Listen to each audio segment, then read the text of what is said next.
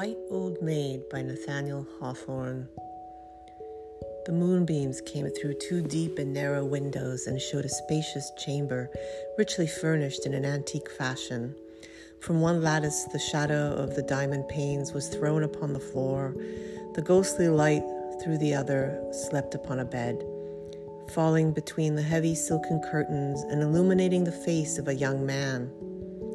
But how quietly the slumberer lay, how pale his features, and how like a shroud the sheet was wound about his frame. Yes, it was a corpse in its burial clothes. Suddenly the fixed features seemed to move with dark emotion. Strange fantasy! It was but the shadow of the fringed curtain, waving betwixt the dead face and the moonlight as the door of the chamber opened and a girl stole softly to the bedside. Was there delusion in the moonbeams, or did her gesture and her eye betray a gleam of triumph as she bent over the pale corpse, pale as itself, and pressed her living lips to the cold ones of the dead? As she drew back from that long kiss, her features writhed, as if a proud heart were fighting with its anguish. Again it seemed that the features of the corpse had moved responsive to her own. Still an illusion, the silken curtain had waved a second time betwixt the dead face and the moonlight as another fair young girl unclosed the door and glided ghost-like to the bedside. There the two maidens stood, both beautiful, with the pale beauty of the dead between them. But she who had first entered was proud and stately, and the other a soft and fragile thing.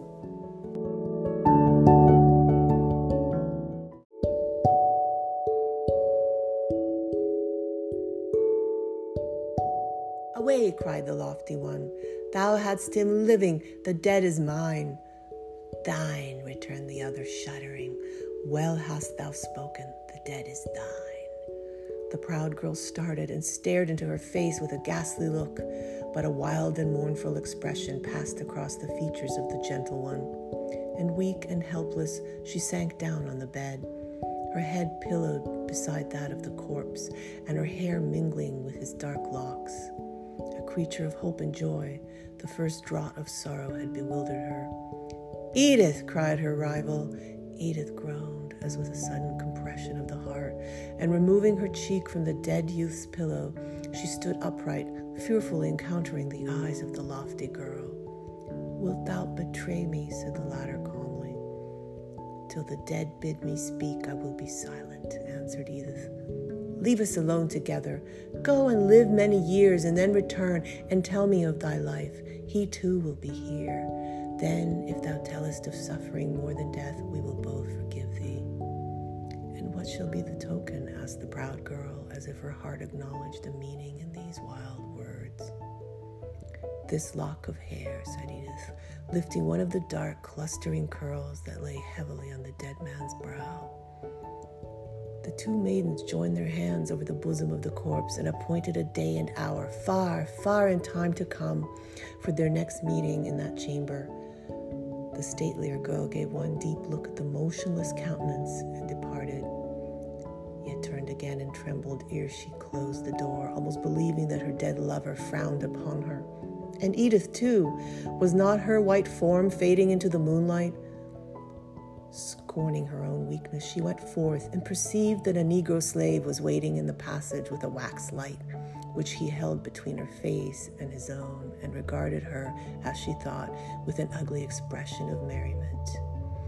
Lifting his torch on high, the slave lighted her down the staircase and undid the portal of the mansion. The young clergyman of the town had just ascended the steps, and bowing to the lady, passed in without a word.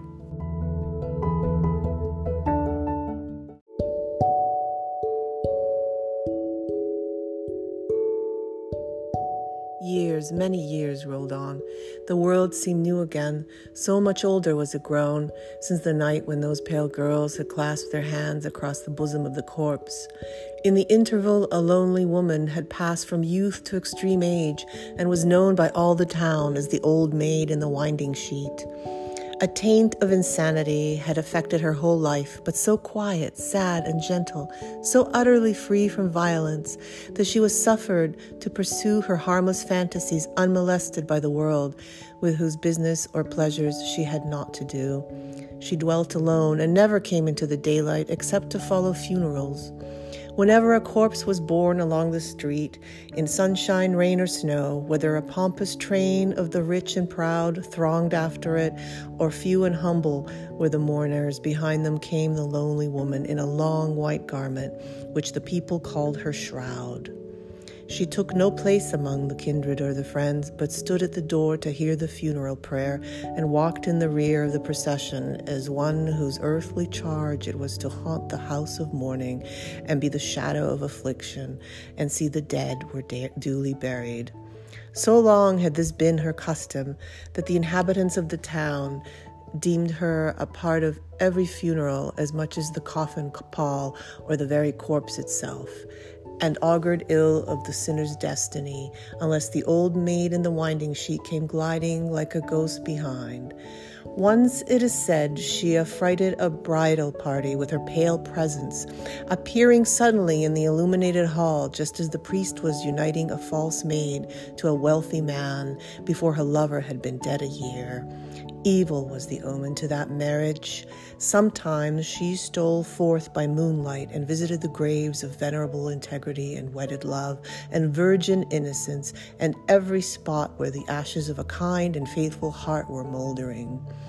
Over the hillocks of those favored dead would she stretch out her arms with a gesture as if she were scattering seeds, and many believed that she brought them from the garden of paradise, for the graves which she had visited were green beneath the snow and covered with sweet flowers from April to November. Her blessing was better than a holy verse upon the tombstone.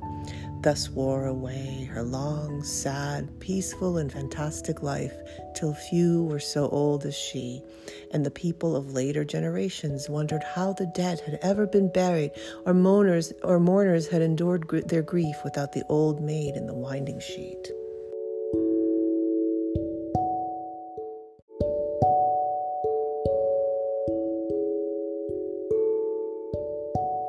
Still, years went on, and still she followed funerals, and was not yet summoned to her own festival of death. One afternoon, the great street of the town was all alive with business and bustle, though the sun now glided only the upper half of the church spire, having left the housetops and loftiest trees in shadow. The scene was cheerful and animated, in spite of the somber shade between the high brick buildings. Here were pompous merchants in white wigs and laced velvet, the bronzed faces of sea captains, the foreign garb and air of Spanish Creoles, and the disdainful port of natives of Old England, all contrasted with the rough aspect of one or two hack settlers negotiating sales of timber from forests where axe had never sounded. Sometimes a lady passed, swelling roundly forth in an embroidered petticoat, balancing her steps in high-heeled shoes, and curtsying with lofty grace to the punctilious obeisances of the gentleman. The life of the town seemed to have its very center not far from an old mansion that stood somewhat back from the pavement, surrounded by neglected grass, with a strange air of loneliness, rather deepened than dispelled by the throng so near it. Its site would have been suitably occupied by a magnificent exchange, or a brick block lettered all over with various signs, or the large house itself might have made a noble tavern, with the King's Arms swinging before it, and guests in every chamber instead of the present solitude. But, owing to some dispute about the right of inheritance, the mansion had been long without a tenant, decaying from year to year and throwing the stately gloom of its shadow over the busiest part of the town. Such was the scene and such the time when a figure unlike any that have been described was observed at a distance down the street.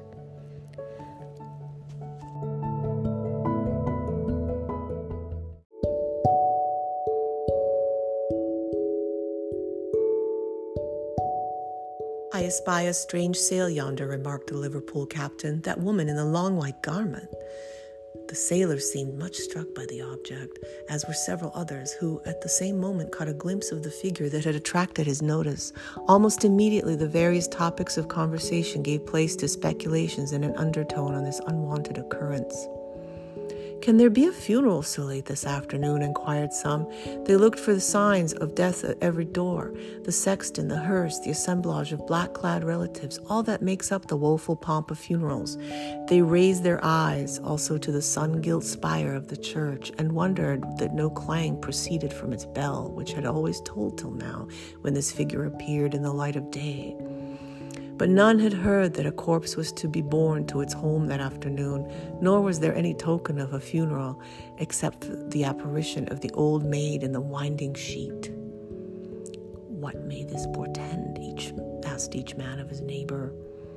All smiled as they put the question, yet with a certain trouble in their eyes, as if pestilence or some other wide calamity were prognosticated by the untimely intrusion among the living of one whose presence had always been associated with death and woe. What a comet is to the earth was that sad woman to the town. Still she moved on, while the hum of surprise was hushed at her approach, and the proud and the humble stood aside, that her white garment might not wave against them. It was a long, loose robe of spotless purity. Its wearer appeared very old, pale, emaciated, and feeble, yet glided onward without the unsteady pace of extreme age. At one point of her course, a little rosy boy burst forth from a door and ran with open arms towards the ghostly woman, seeming to expect a kiss from her bloodless lips. She made a slight pause, fixing her eye upon him with an expression of no earthly sweetness, so that the child shivered and stood awestruck rather than affrighted, while the old maid passed on. Perhaps her garment might have been polluted even by an infant's touch. Perhaps her kiss would have been death to the sweet boy within a year. "She is but a shadow," whispered the superstitious. The child put forth his arms and could not grasp her robe. The wonder was increased when the old maid passed beneath the porch of the deserted mansion, ascended the moss-covered steps, lifted the iron knocker, and gave 3 raps. The people could only conjecture that some old remembrance, troubling her bewildered brain, had impelled the poor woman hither to visit the friends of her youth, all gone from their home, long since and forever, unless their ghosts still haunted it. Fit company for the old maid in the winding sheet. An elderly man approached the steps and reverently uncovered his gray locks, essayed to explain the matter. "None, madam," said he, "have dwelt in this house these 15 years agone. No, not since the death of old Colonel Fenwick, whose funeral you may remember to have followed. His heirs, being ill agreed among themselves, have let the mansion house go to ruin." The old maid looked slowly round, with a slight gesture of one hand and a finger of the other upon her lip, appearing more shadow-like than ever in the obscurity of the porch. But again she lifted the hammer and gave this time a single rap. Could it be that a footstep was now heard coming down the staircase of the old mansion, which all conceived to have been so long untenanted? Slowly, feebly, yet heavily, like the pace of an aged and infirm person, the step approached, more distinct on every downward stair, till it reached the portal. The bar fell on the inside. The door was opened. One upward glance toward the church spire when the sunshine had just faded was the last that the people saw of the old maid in the winding sheet. "Who undid the door?" asked many. This question, owing to the depth of shadow beneath the porch, no one could satisfactorily answer. 2 or 3 aged men, while protesting against an inference which might be drawn, affirmed that the person within was a Negro and bore a singular resemblance to old Caesar, formerly a slave in the house, but freed by death some 30 years before.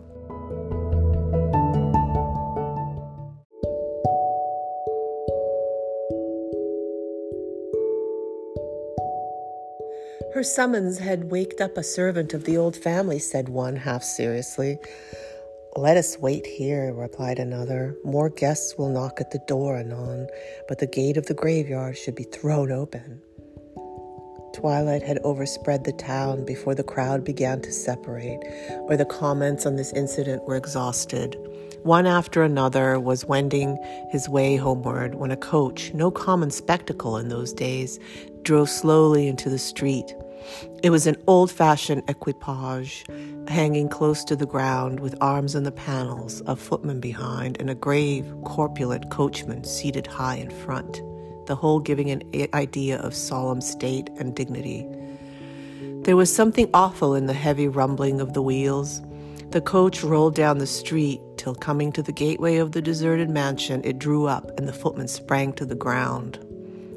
"Whose grand coach is this?" asked a very inquisitive body.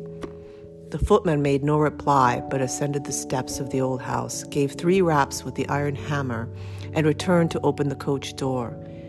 An old man, possessed of the heraldic lore so common in that day, examined the shield of arms on the panel.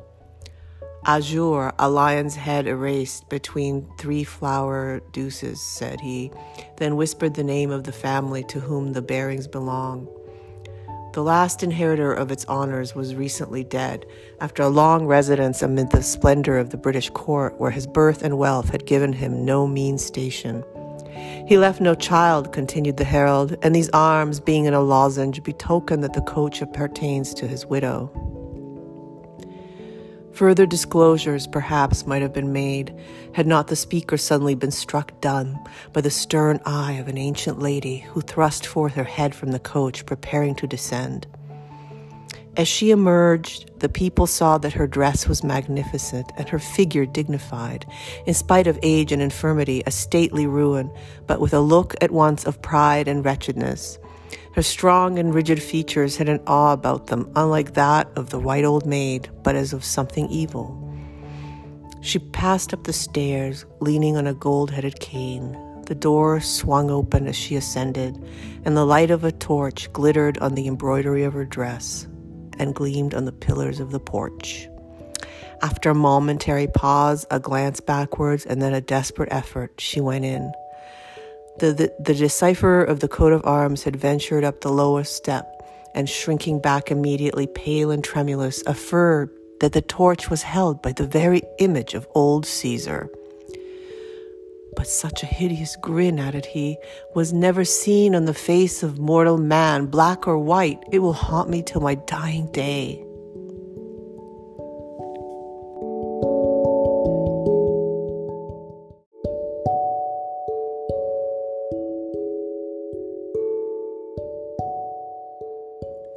Meantime, the coach had wheeled round with a prodigious clatter on the pavement and rumbled up the street, disappearing in the twilight, while the ear still tracked its course.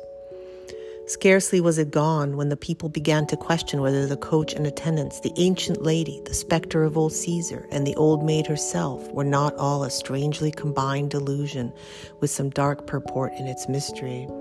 The whole town was astir, so that instead of dispersing, the crowd continually increased and stood gazing up at the windows of the mansion, now silvered by the brightening moon. The elders, glad to indulge the narrative propensity of age, told of the long-faded splendor of the family, the entertainments they had given, and the guests, the greatest of the land, and even titled and noble ones from abroad, who had passed beneath that portal. These graphic reminiscences seemed to call up the ghosts of those to whom they referred. So strong was the impression on some of the more imaginative hearers that 2 or 3 were seized with trembling fits at one and the same moment, protesting that they had distinctly heard 3 other raps of the iron knocker. "Impossible!" exclaimed others. "See, the moon shines beneath the porch and shows every part of it, except in the narrow shade of that pillar. There is no one there." "Did not the door open?" whispered one of these fanciful persons. "Didst thou see it too?" said his companion in a startled tone.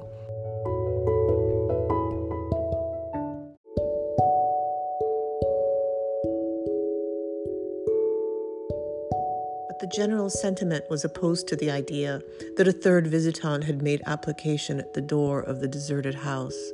A few, however, adhered to this new marvel and even declared that a red gleam, like that of a torch, had shone through the great front window, as if the Negro were lighting a guest up the staircase.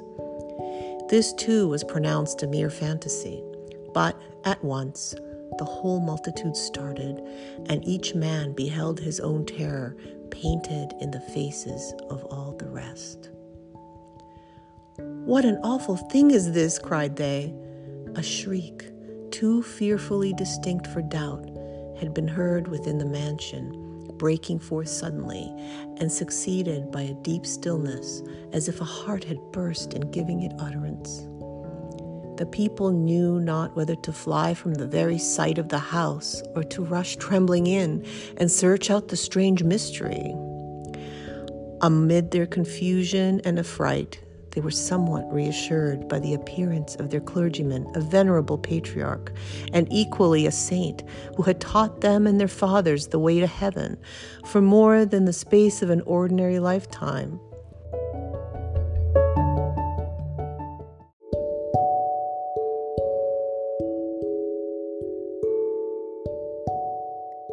He was a reverend figure, with long white hair upon his shoulders, a white beard upon his breast, and a back so bent over his staff that he seemed to be looking downward continually, as if to choose a proper grave for his weary frame.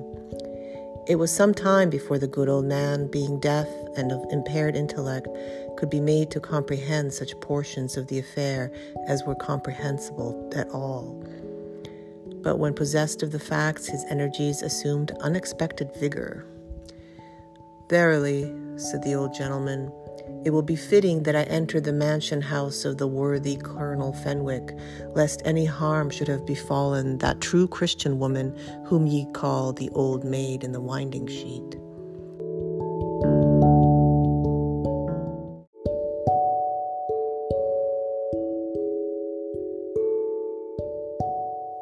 Behold, then, the venerable clergyman ascending the steps of the mansion with a torch-bearer behind him. It was the elderly man who had spoken to the old maid, and the same who had afterwards explained the shield of arms and recognized the features of the Negro. Like their predecessors, they gave 3 raps with the iron hammer. "Old Caesar cometh not," observed the priest. "Well, I wot, he no longer doth service in this mansion." "Assuredly, then, it was something worse than old Caesar's likeness," said the other adventurer.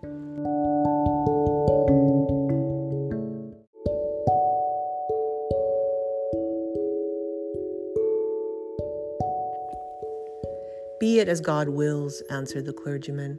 "See, my strength, though it be much decayed, hath sufficed to open this heavy door. Let us enter and pass up the staircase." Here occurred a singular exemplification of the dreamy state of a very old man's mind. As they ascended the wide flight of stairs, the aged clergyman appeared to move with caution, occasionally standing aside, and oftener bending his head as if it were in salutation, thus practicing all the gestures of one who makes his way through a throng.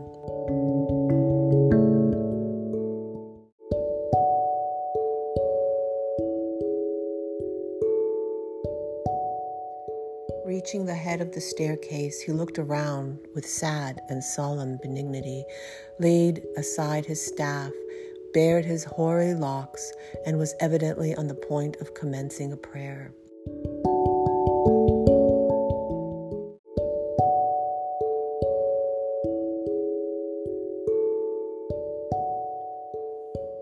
"Reverend sir," said his attendant, who conceived this a very suitable prelude to their further search, "would it not be well that the people join with us in prayer?" "Well a day," cried the old clergyman, staring strangely around him. "Art thou here with me, and none other? Verily, past times were present to me, and I deemed that I was to make a funeral prayer as many a time heretofore from the head of this staircase. Of a truth, I saw the shades of many that are gone. Yea, I have prayed at their burials one after another, and the old maid in the winding sheet have seen them to their graves."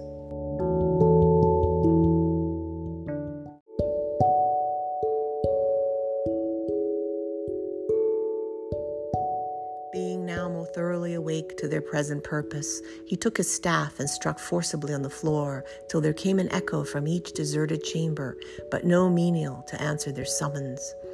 They therefore walked along the passage and again paused, opposite to the great front window, through which was seen the crowd in the shadow and partial moonlight of the street beneath. On their right hand was the open door of a chamber, and a closed one on their left. The clergyman pointed his cane to the carved oak panel of the latter. "Within that chamber," observed he, "a whole lifetime since, did I sit by the deathbed of a goodly young man who, being now at the last gasp..." Apparently, there was some powerful excitement in the ideas which had now flashed across his mind. He snatched the torch from his companion's hand and threw open the door with such sudden violence that the flame was extinguished, leaving them no other light than the moonbeams, which fell through 2 windows into the spacious chamber. It was sufficient to discover all that could be known. In a high-backed oaken armchair, upright, with her hands clasped across her breast and her head thrown back, sat the old maid in the winding sheet. The stately dame had fallen on her knees, with her forehead on the holy knees of the old maid, one hand upon the floor, and the other pressed convulsively against her heart.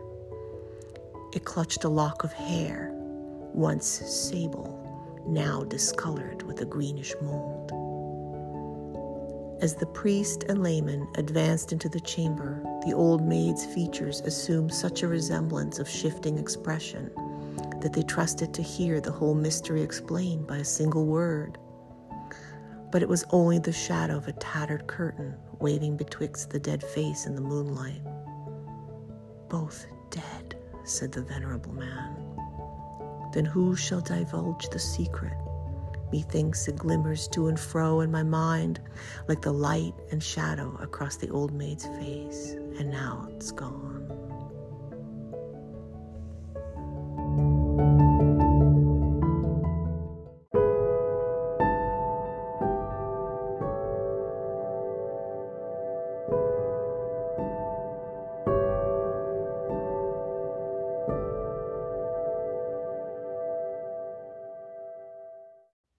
You can leave me a voicemail message about this episode and tell me what you think this story was about, what was going on here. And I would also love to hear any requests. They need to be public domain stories and any other recommendations. This is the creepiest story of that era that I've ever read. If you can recommend anything even more far out or similar, I would love it. Thank you.